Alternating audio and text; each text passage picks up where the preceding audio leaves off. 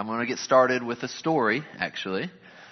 A story about myself, which will be made up, as you'll find out very soon. But a story about myself working at Chick-fil-A in the IT department and having opportunity to have a budget there at the Chick-fil-A department that we work with. And as it turns out in this story, I actually used some of this budget to get some really cool devices for myself and to buy some games and other things that I wanted for personal use.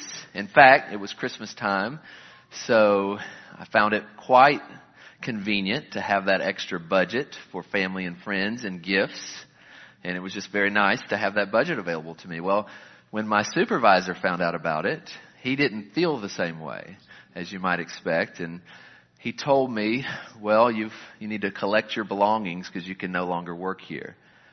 And I thought, oh my goodness, what am I going to do? I've got a family to provide for. All I know how to do is program. I don't have very many other skills in life. No one's going to hire me after they hear this. What am I going to do? But then it hit me. I had a brilliant idea. Instead of collecting my belongings, I also have access to our POS software, our point of sale software at Chick-fil-A. So I went on that and I made the price of every item half off. And I pushed those changes out to all the stores across America. And then second thing I did was I got on Facebook and Twitter and explained that by my generosity, everyone until further notice could eat at Chick-fil-A for half off. Now my thought was that I'm falling on hard times at Chick-fil-A. I might as well at least get some goodwill among those outside of Chick-fil-A. And once they hear that it was at my goodwill and benevolence that this was done, they'll receive me and appreciate me a lot more once I have to go out into the real world and do something else. So that's a story to introduce stewardship, obviously by negative example, you would think. And yet, the very unique thing, the very interesting thing about that story is that Jesus tells just about the exact same story in one of the Gospels. And it's in Luke 16, so let's turn there. And as you're turning, the interesting thing is Jesus actually commends the person who acted that way and tells his disciples to learn from him. So that's really surprising. And we're going to look at that story and talk about why.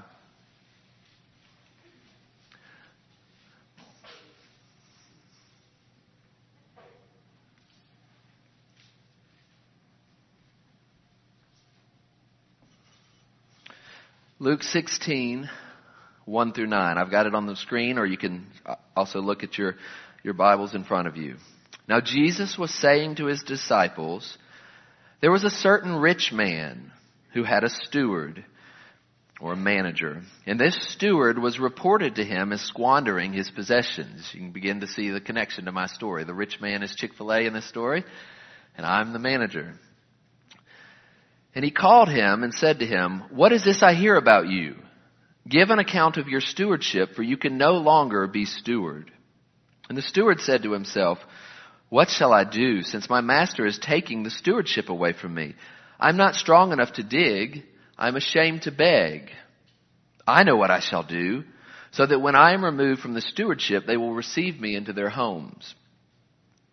And he summoned each one of his master's debtors, and he began saying to the first, how much do you owe my master? And he said, 100 measures of oil. And he said to him, take your bill and sit down quickly and write 50. Then he said to another, how much do you owe? And he said, 100 measures of wheat. He said to him, take your bill and write 80. And this is the shocking part.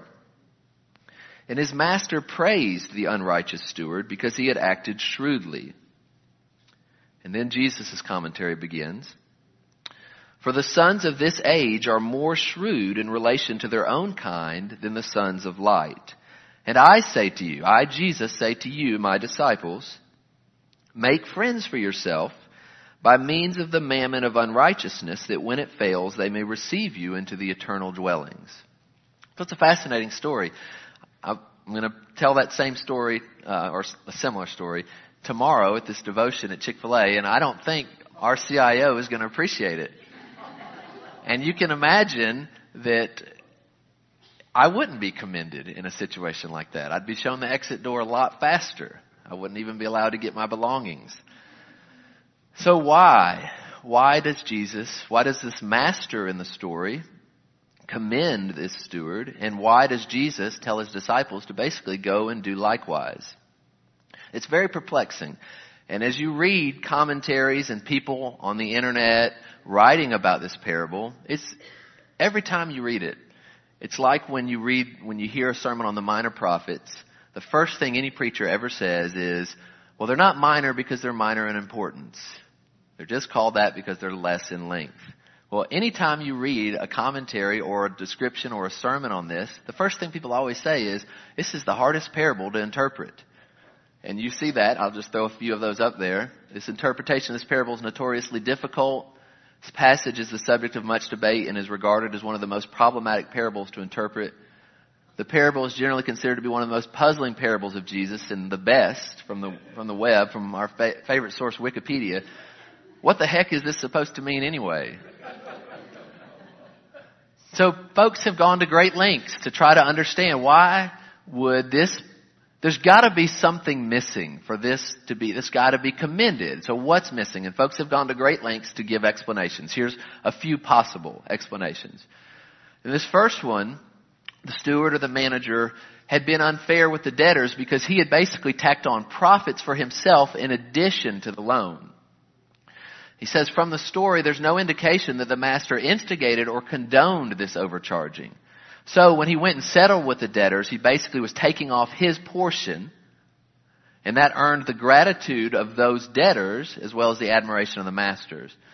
Now, the problem I have with this explanation is he himself, or she, I don't know who it is, says, from the story there's no indication that the master condoned it. But my problem with this explanation is from the story there's no indication of any of this, right? This is completely added to the story. All of that. That's possible, but those details were certainly left out if they were important to the story. A second possible explanation. Is it possible that instead of being dishonest in the collection of the master's debts, that he is being zealous to see the debts remitted even at the cost of some forgiveness? Is it possible that this steward's fault had been his overzealous approach to the letter of the debt, and in doing so he was failing to do his job, for in seeking to only bring in the full amount, he was failing to bring in much of anything? Is it just possible that in his zeal for perfection, he had lost sight of the merciful nature of his master? So he had learned what credit card companies in our day have learned, that it's better sometimes to cut your losses and take a smaller percentage than to continue to wait for the debt.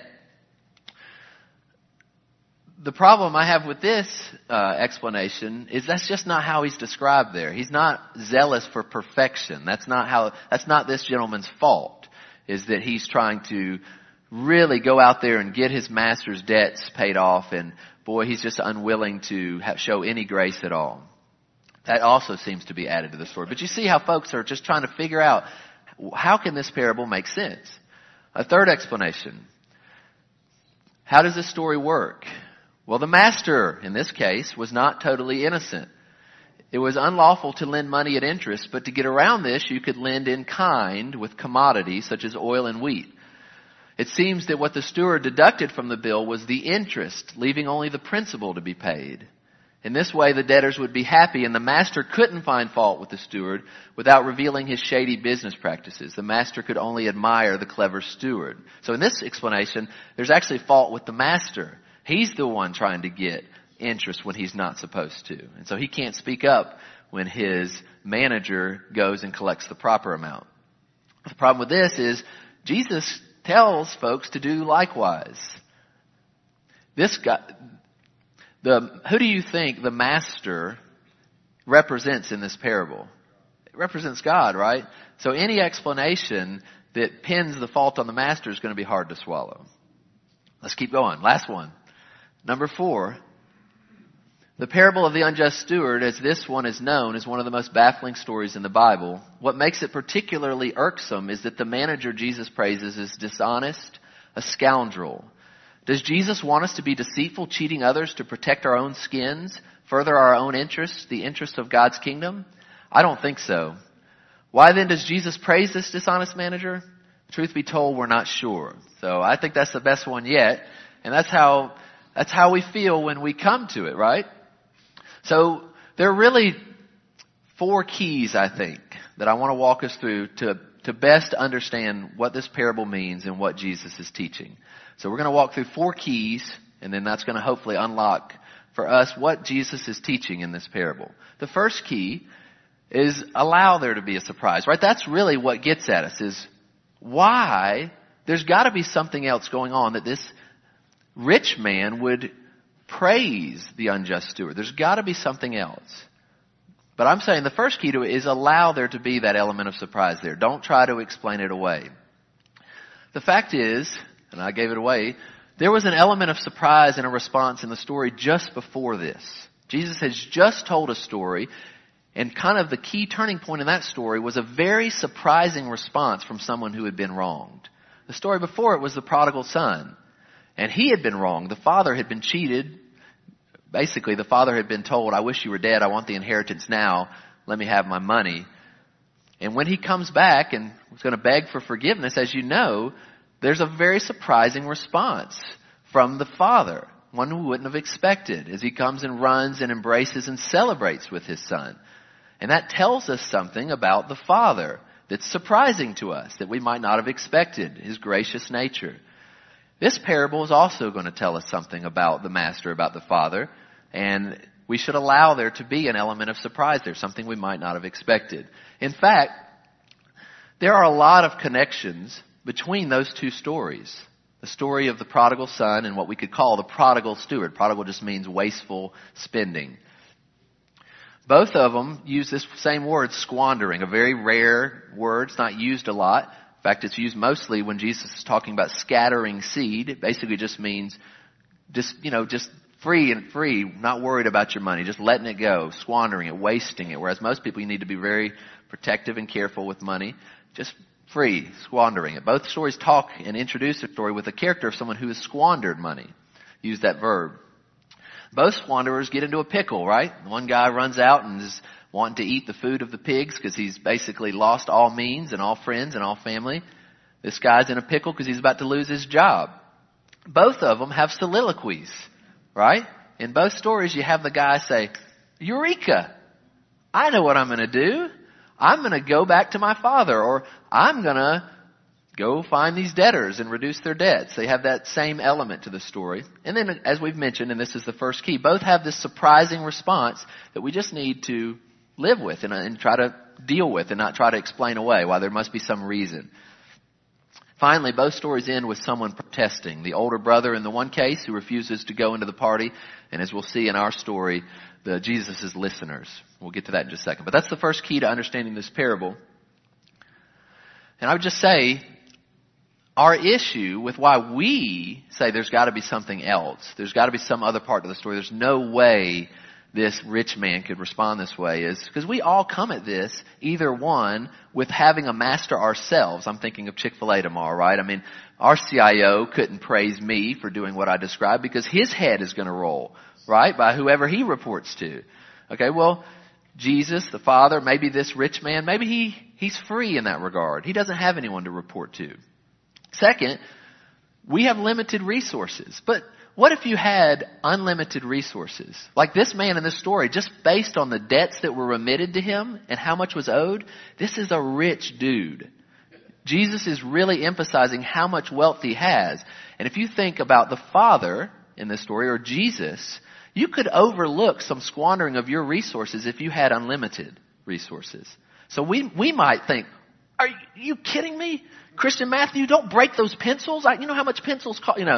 I might be really upset over some trifle because I've got to really watch my budget. But if you had unlimited budget, you might be able to look past that and see something else in a situation and not get caught up on the wastefulness. Anyways, all that to say, the first key, I think, is just to allow that surprise, that element of surprise, and don't try to explain it away with other inventive ideas. Second is to understand the context that this story is told in. This parable is one of 5. It doesn't sit by itself. It's number 4 of 5 parables that all go together. Now, Jesus, at the end of chapter 14, and I'll have more time here than I have tomorrow, so I'm actually going to read some of these. Jesus requires his followers to love him more than family, more than their own lives, and more than all their possessions. So Jesus, in chapter 14, verse 25, has great multitudes coming to him. Large crowds. And as you know, Jesus often acted differently than we would when we have large crowds. He often said things to weed out the crowds, to see who his true followers were. Now he has these large following, this large crowd around him, and he says, I just want you to know, and he'd say things in ways that really, you think about after he had fed the multitude in John 6 and they come and follow him and he starts talking about eating his blood and eating his body and drinking his blood. And the crowds just are like, we don't want to have anything to do with this. He even says things in a way that just, here he says in Luke 14:26, you know what? If you want to be my follower, you need to hate your father and your mother. You need to hate your wife and your children and sisters. You have to hate your own life. And you have to give up all your possessions. Now, Jesus didn't mean exactly what he said there, any more than he meant exactly what he said when he said, eat my body and drink my blood. What he meant, and you can tell because in Matthew 10, in the corresponding passage, it's recorded as, you have to love me more than father or mother or brother or sister. The point Jesus is making is, he has to be absolute. You have to love him more than yourself, your own life. You have to love him more than your family. It's not that you can't throw away all those other things that say honor your father and mother and love your children, right? All those things Jesus is not contradicting. He's just making a point in a very forceful way. But the point he's making is I have to be loved more than all those other things, more than family, more than your life, more than your possessions.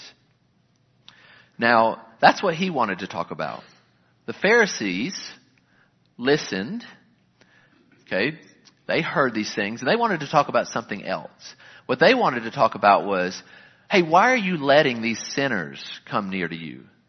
What's the deal with that? So they're not listening to what Jesus is saying and making a decision about how they should respond. They're saying, hey, why are these people? Why are you receiving them? They're grumbling. So that's the context that Jesus is going to launch into 5 parables with. The first 3 are all in response to the Pharisees here, and they're all told to the Pharisees. They're all about something being lost. The first is, and they're also all about money in a sense, and I'll put that in quotes because the first one is about sheep, but you understand that sheep is money in those days. Sheep are money in those days, even today. So the first one is about a lost sheep. So it's about a sinner who repents and the joy over that repentant sinner when he repents.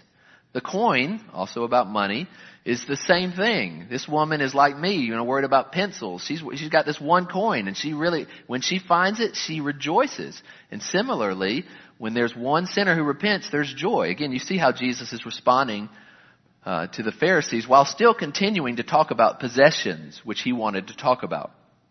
The last story is the prodigal son, or we call it the lost son, which we just talked about. It's got the same message at the very end. We have to rejoice over this son who was dead and is now back. It's about joy. But what's interesting, and this is where Jesus shifts, because he's going to tell a different parable to a different audience. And this parable is longer than the first 2 and has a little bit of a different focus. In addition to joy, think about what Jesus has just been saying. He's going to get back on the track of what he wants to talk about, which is loving him more than these other things.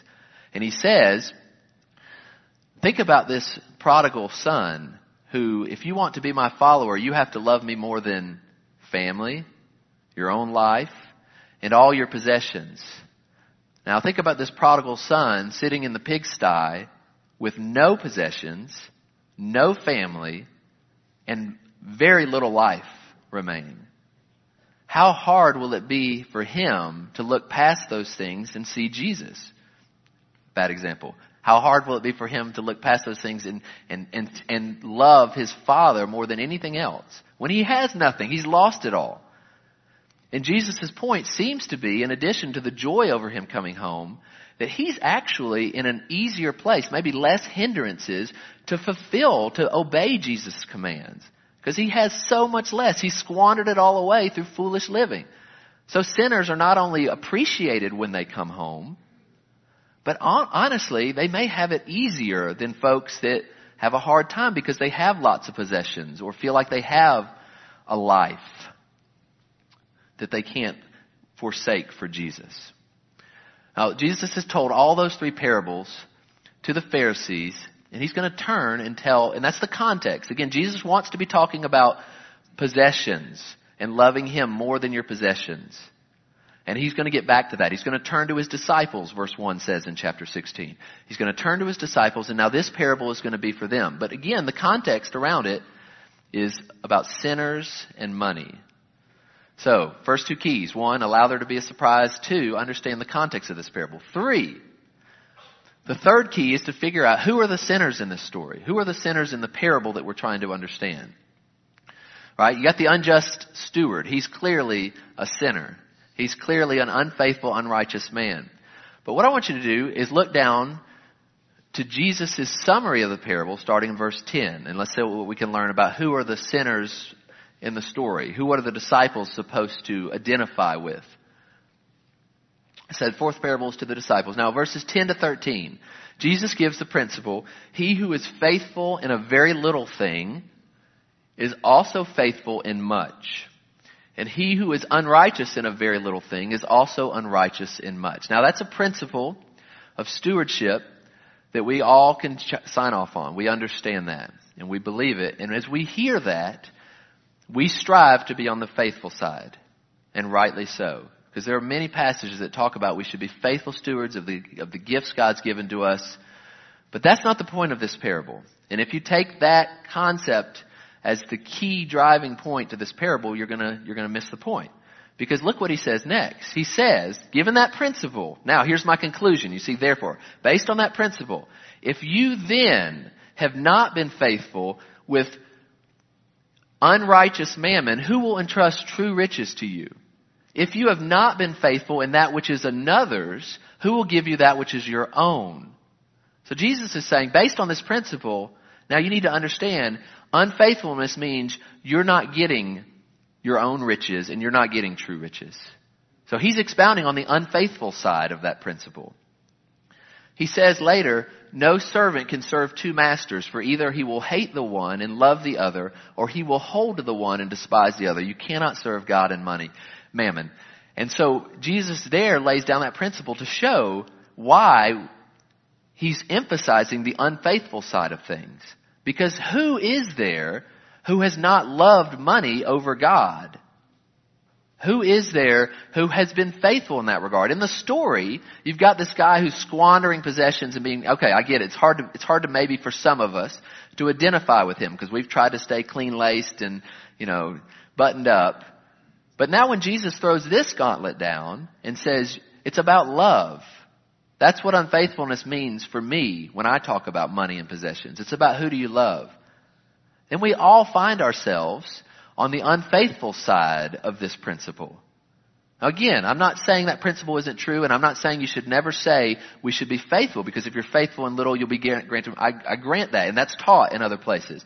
My point is to say that in understanding this parable, we need to see that Jesus is asking his disciples to identify with the unjust steward as folks who have been unfaithful by not loving God more than their possessions faithfully. Because all of us have failed in that.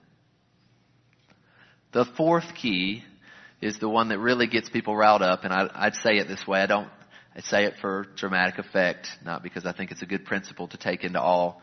But Jesus is basically saying, so act like these good sinners. That's the point of this parable. And that's what makes it so confusing, because we don't want to believe that's what it's about. But that's what he's saying. He says it in verse 8.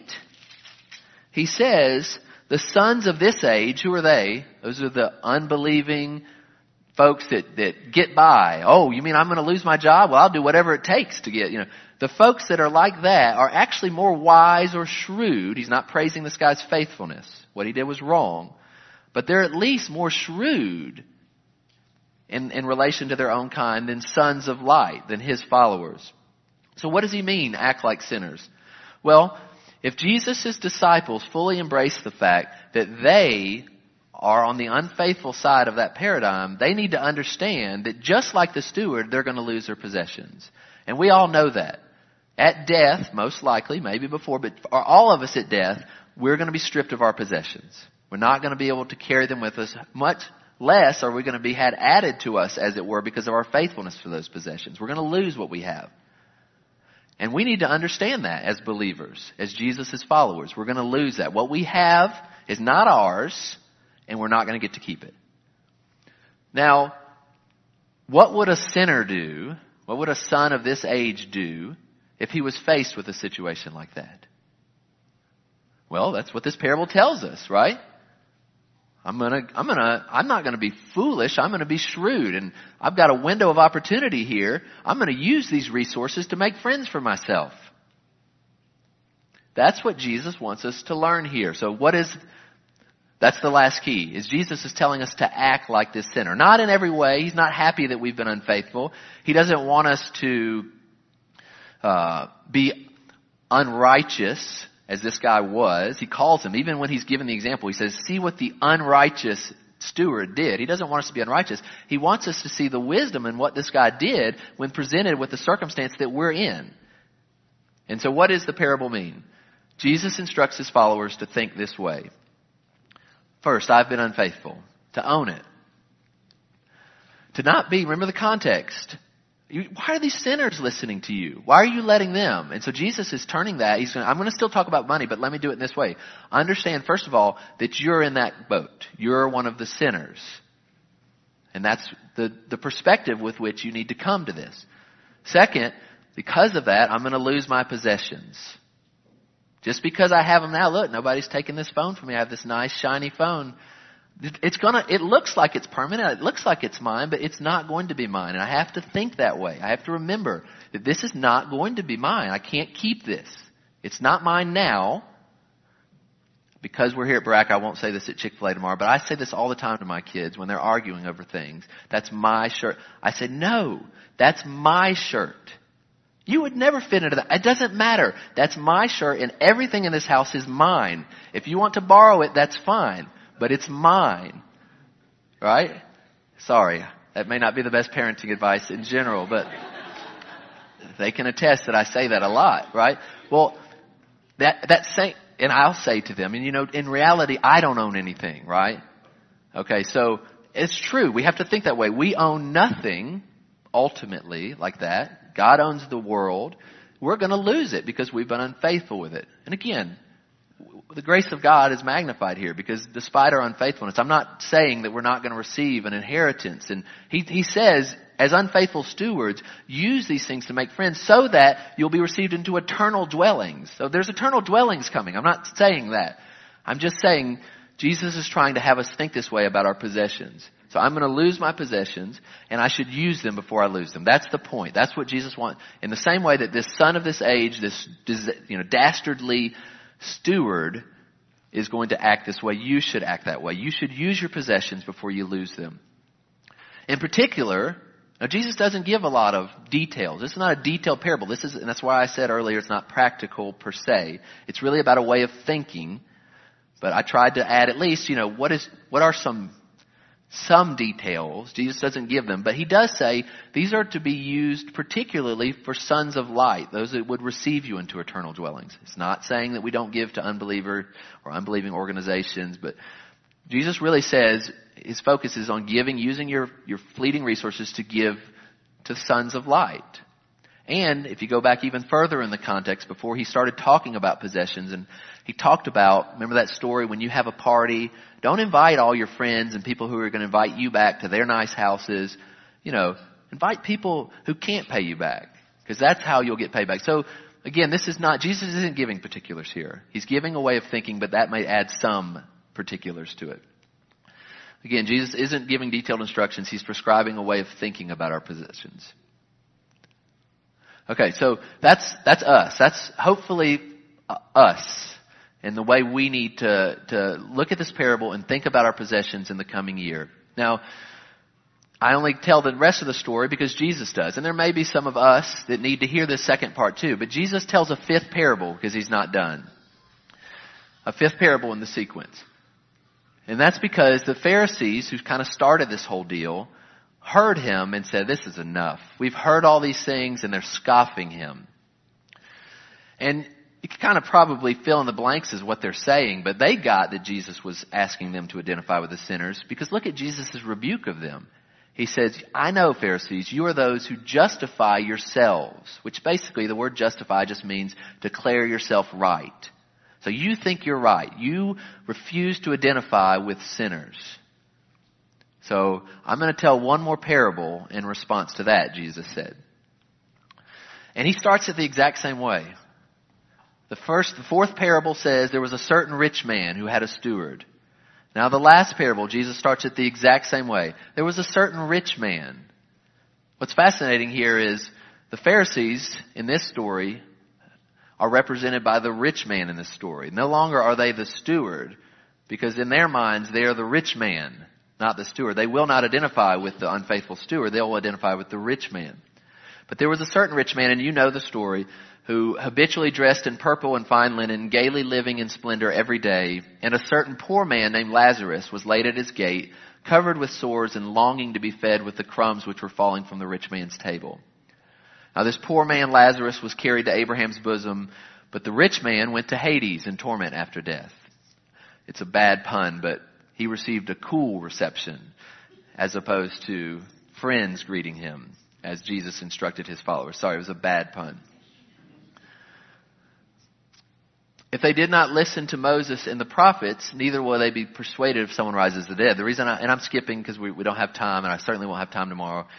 But the point is, these folks are really stuck in this way of thinking, to be honest. And that's what this parable illustrates. And it's a warning that Jesus gives. After instructing his followers to think this way, he warns those who refuse to think this way. Here's the warning. Here's the danger. First, you might not be willing to identify with the steward. You might think, I'm not unfaithful.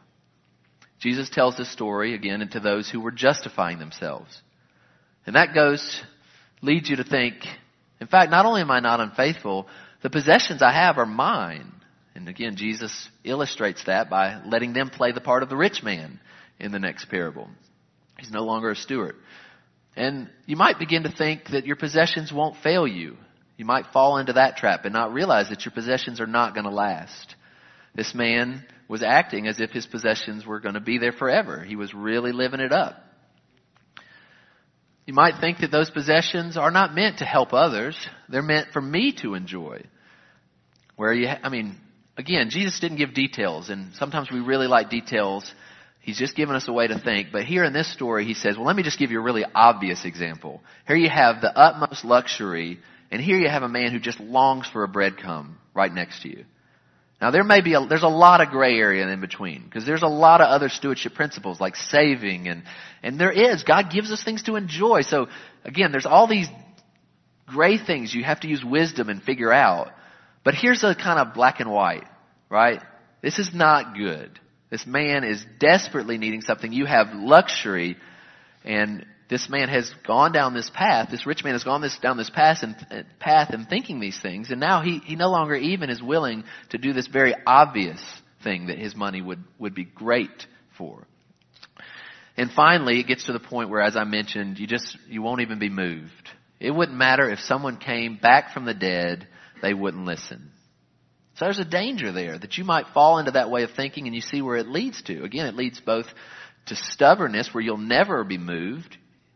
You could get to where you think that way and you're not going to be moved, and it leads to Hades, is according to Jesus. So there's a warning there. So in summary, for 2015, money and us, how do we think about money? The way I would explain this slide is to say that the real starting point there, that dividing line, is what we think about ourselves and whether we're willing to identify with sinners. And again, I believe and I'm thankful that most of us here are willing to recognize that we have not loved God the way we should. And we don't say things like, I've never murdered somebody. We recognize that God deserves and requires complete and full love. And we haven't given him that. We've loved possessions more. We've loved family more. We've loved our lives more. That's the starting point, though. So hopefully we're going to work our way up. And you just want to find yourself, right, where you kind of think about possessions on this. And you want to be working your way up. Because some of us who believe that still may not really think day to day and recognize and live with the reality that these things are not ours. These things are not ours. I don't think I think that way very well. I mean, I don't know where I'm at on the chart. I put this together at like 1:30 in the morning, and I wasn't thinking very well, period. But my point is that all of us here now, hopefully most of us are above that line, hopefully. But the fact is we may not all think that way. And it's a challenge to us as we enter the new year and we think about what God has allowed us to possess, to think about the fact that it's really not ours. That would be the next step, is to ingrain that in you. And some of you may have that. There are a lot of folks that have lived longer than me and have learned these things. And I would think as you get older too, you begin to realize it becomes easier to see that these things are, I even just think the opposite of my little kids who don't realize that they have nothing. Why are they fighting over that? Because they have nothing. They owe me a lot for being here. Right? Sorry. Pent up. I have great kids, actually. Third, these possessions will be taken away from me. So, go there. If you've already learned, if you already kind of have in your way of thinking that these are not my possessions, the next step would be to recognize they're gone. They're not gonna stick around. And lastly, Jesus commands us, and where we're really trying to get to in 2015 and in our lives is to say, boy, I'm not going to be able to keep these. I might as well use them before I lose them. Now, for those of us or some of us who might be, for whatever reason, have fallen into the bottom category, right? Again, it doesn't mean you're not saved. People fall into wrong ways of thinking, but Jesus gave the warning. So I'm just going to do what Jesus did and give the warning. And that is, if you don't think of yourself in that category, if you think you've been faithful in your relationship to possessions, then take some time to think and realize that you haven't loved God with all your heart and that you have loved your possessions at times. None of us, we don't always think that way. Some of us are faithful in our thinking. That's great. But all of us, at least at times in our life, have failed God in this. And so think that way. We might be farther down. You might be thinking these possessions are mine, or they are going to last, and you might be deceived into not realizing that. Or you might even be thinking, well, these possessions are really for me. I'm not going to share them with others. And again, the warning there is that you don't want to let yourself think that way for a long time, because you can get to the point where you're not willing to listen, and that's a dangerous place to be. But again, my encouragement for us, for those of us here, for the most part, is to look at that top list and just try to put yourself on there somewhere as your general way of thinking, and just try to move a notch up in your thoughts, because that's what Jesus would have us to do as a result of this parable. So that's stewardship, and let me pray for us, and we're dismissed.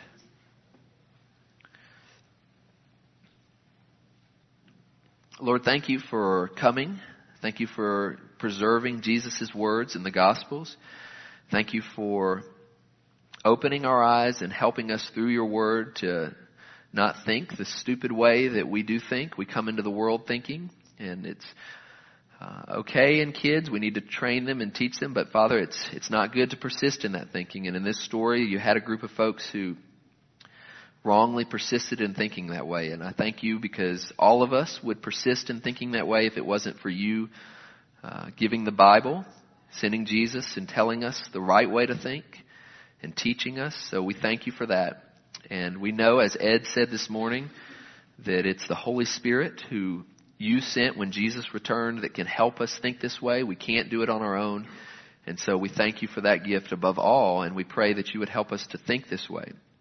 Help us to know how to live in the gray area, the things that require wisdom. How much should I save for my family? And how much should I work? And how much should I enjoy my possessions? And who do I give to? And help us to understand all those things, and as a church to honor you.